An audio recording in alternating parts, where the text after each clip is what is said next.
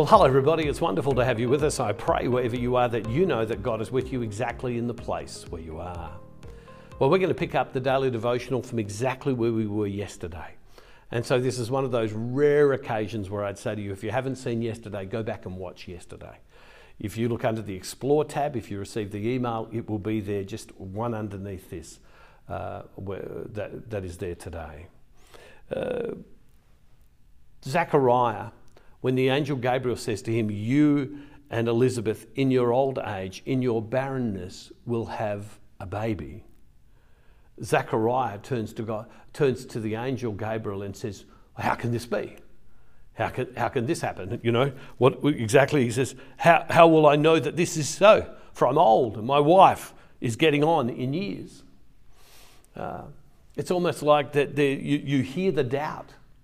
And doubt is understandable. We would all have that sense of doubt, wouldn't we, in some sense in our life? But you can doubt with openness and you can doubt shut off. Doubt with openness is that sense of, I don't know how this is going to happen. How would that happen in my life? I don't know how this can happen. But doubt with being closed is almost to say, prove it to me. Prove it to me. Well, what happens is Gabriel's response. The angel Gabriel says, I'm Gabriel, I stand in the presence of God. I've been sent to speak to you and to bring you this good news. And then it says in verse 20, but now because you did not believe my words, which will be fulfilled in their time, you'll become mute, unable to speak until the day these things occur. And what the angel Gabriel is saying to him is, you know, I told you what God said. I was sent. I didn't come of my own authority. I was sent by God to bring this good news to you. You haven't believed me. So therefore you will be silent until it is fulfilled, until the months pass for this baby to be born, that is John the Baptist. And until then, you will be silent. In our lives, so often when we are disobedient to God, we lose, in a sense, our authority. We lose, in a sense, our permission. We lose, in a sense, our place to speak. Because we've been told one thing and yet we're walking in a different way. How many of us in our lives, when God has asked something of us, do we say no? And rather than work under the lordship of God, who is the creator of everything, we take control of our lives. Now we're human, and human beings do that. I know I do that. I take over being in control of my life. But sometimes we have to be able to say, Lord, I want your will more than I want my will. I want your way more than I want my way. What was Mary's response? Mary's response when she was told, but she said, how can this be? I don't understand how it can be, but let it be done unto me according to your will. Her response is a very, very different response. And yet the situation's just as impossible. Here is Mary and Joseph. They're not married. They're not sexually active as such. They can't have a baby. Here is Zechariah and Elizabeth, but they're past the age. It's impossible. And yet here are these two situations of impossibility that God can speak life into, that God can bring life into if we are obedient. And so wherever you are today, hope is not lost. Wherever you are today, God is able to deal with the things that you're going through. And God is able to be present with you today. And so today, we turn around and we come back to God and we say, God, you know, I want your will. I seek your authority in my life to walk and to live in confidence with you, because you are my Lord and my Saviour and my King. That's what the gospel's about.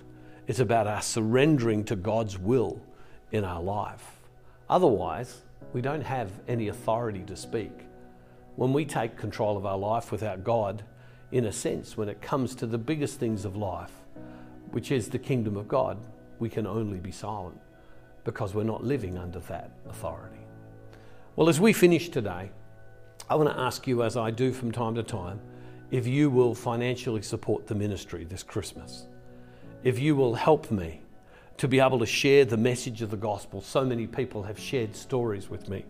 I was in Oklahoma City the other night having dinner with a couple that I'd never met before, a beautiful couple, who shared with me their story, how they'd come across the ministry.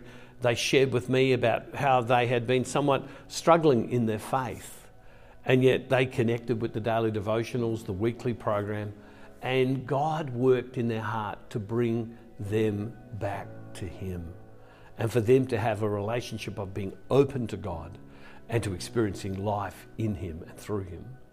That's what we're about. I want to thank the Faith Builder partners, those people who have gone in, and particularly in this month have gone in and have decided to give, contribute every month. I want to say thank you to all of you, because you make it possible for us to share the gospel further and further and further. I also want to thank everybody who contributes when they can to make this possible, so that more people come to a deeper relationship with Jesus. I'm never embarrassed to ask that you would help me share Christ further. And I trust God for His provision through you, that God will allow us to reach more people. Can I ask you if you'd stand with me today and help me? I can't do this. I seriously can't do this without you. So you can go either to the Give tab, or you can go to this address on the screen. And I pray the Lord would bless you. And I pray that you'd hear the voice of God. And as God speaks to you, that you would say yes, yes, as Mary did in her life. Loving Father, we thank you today that you're with us. Allow us to encounter you, to know you, to experience you more and more and more. And Father, we make this prayer in the name of Jesus through the power of your Holy Spirit. Amen. Well, in next week, Rosemary is doing a series between Christmas and New Year's that I think is going to really bless you. That's not because I can't do it. It's because really Rosemary's got something on her heart that she wants to share with you, and I'm really excited for that to occur. So that's next week. And then the following week, I'm going to start on talking about how do we start the new year strong. It's going to be a great time. Hey, God bless you. See you wherever you are. And don't forget, wherever you are, God is never far from you.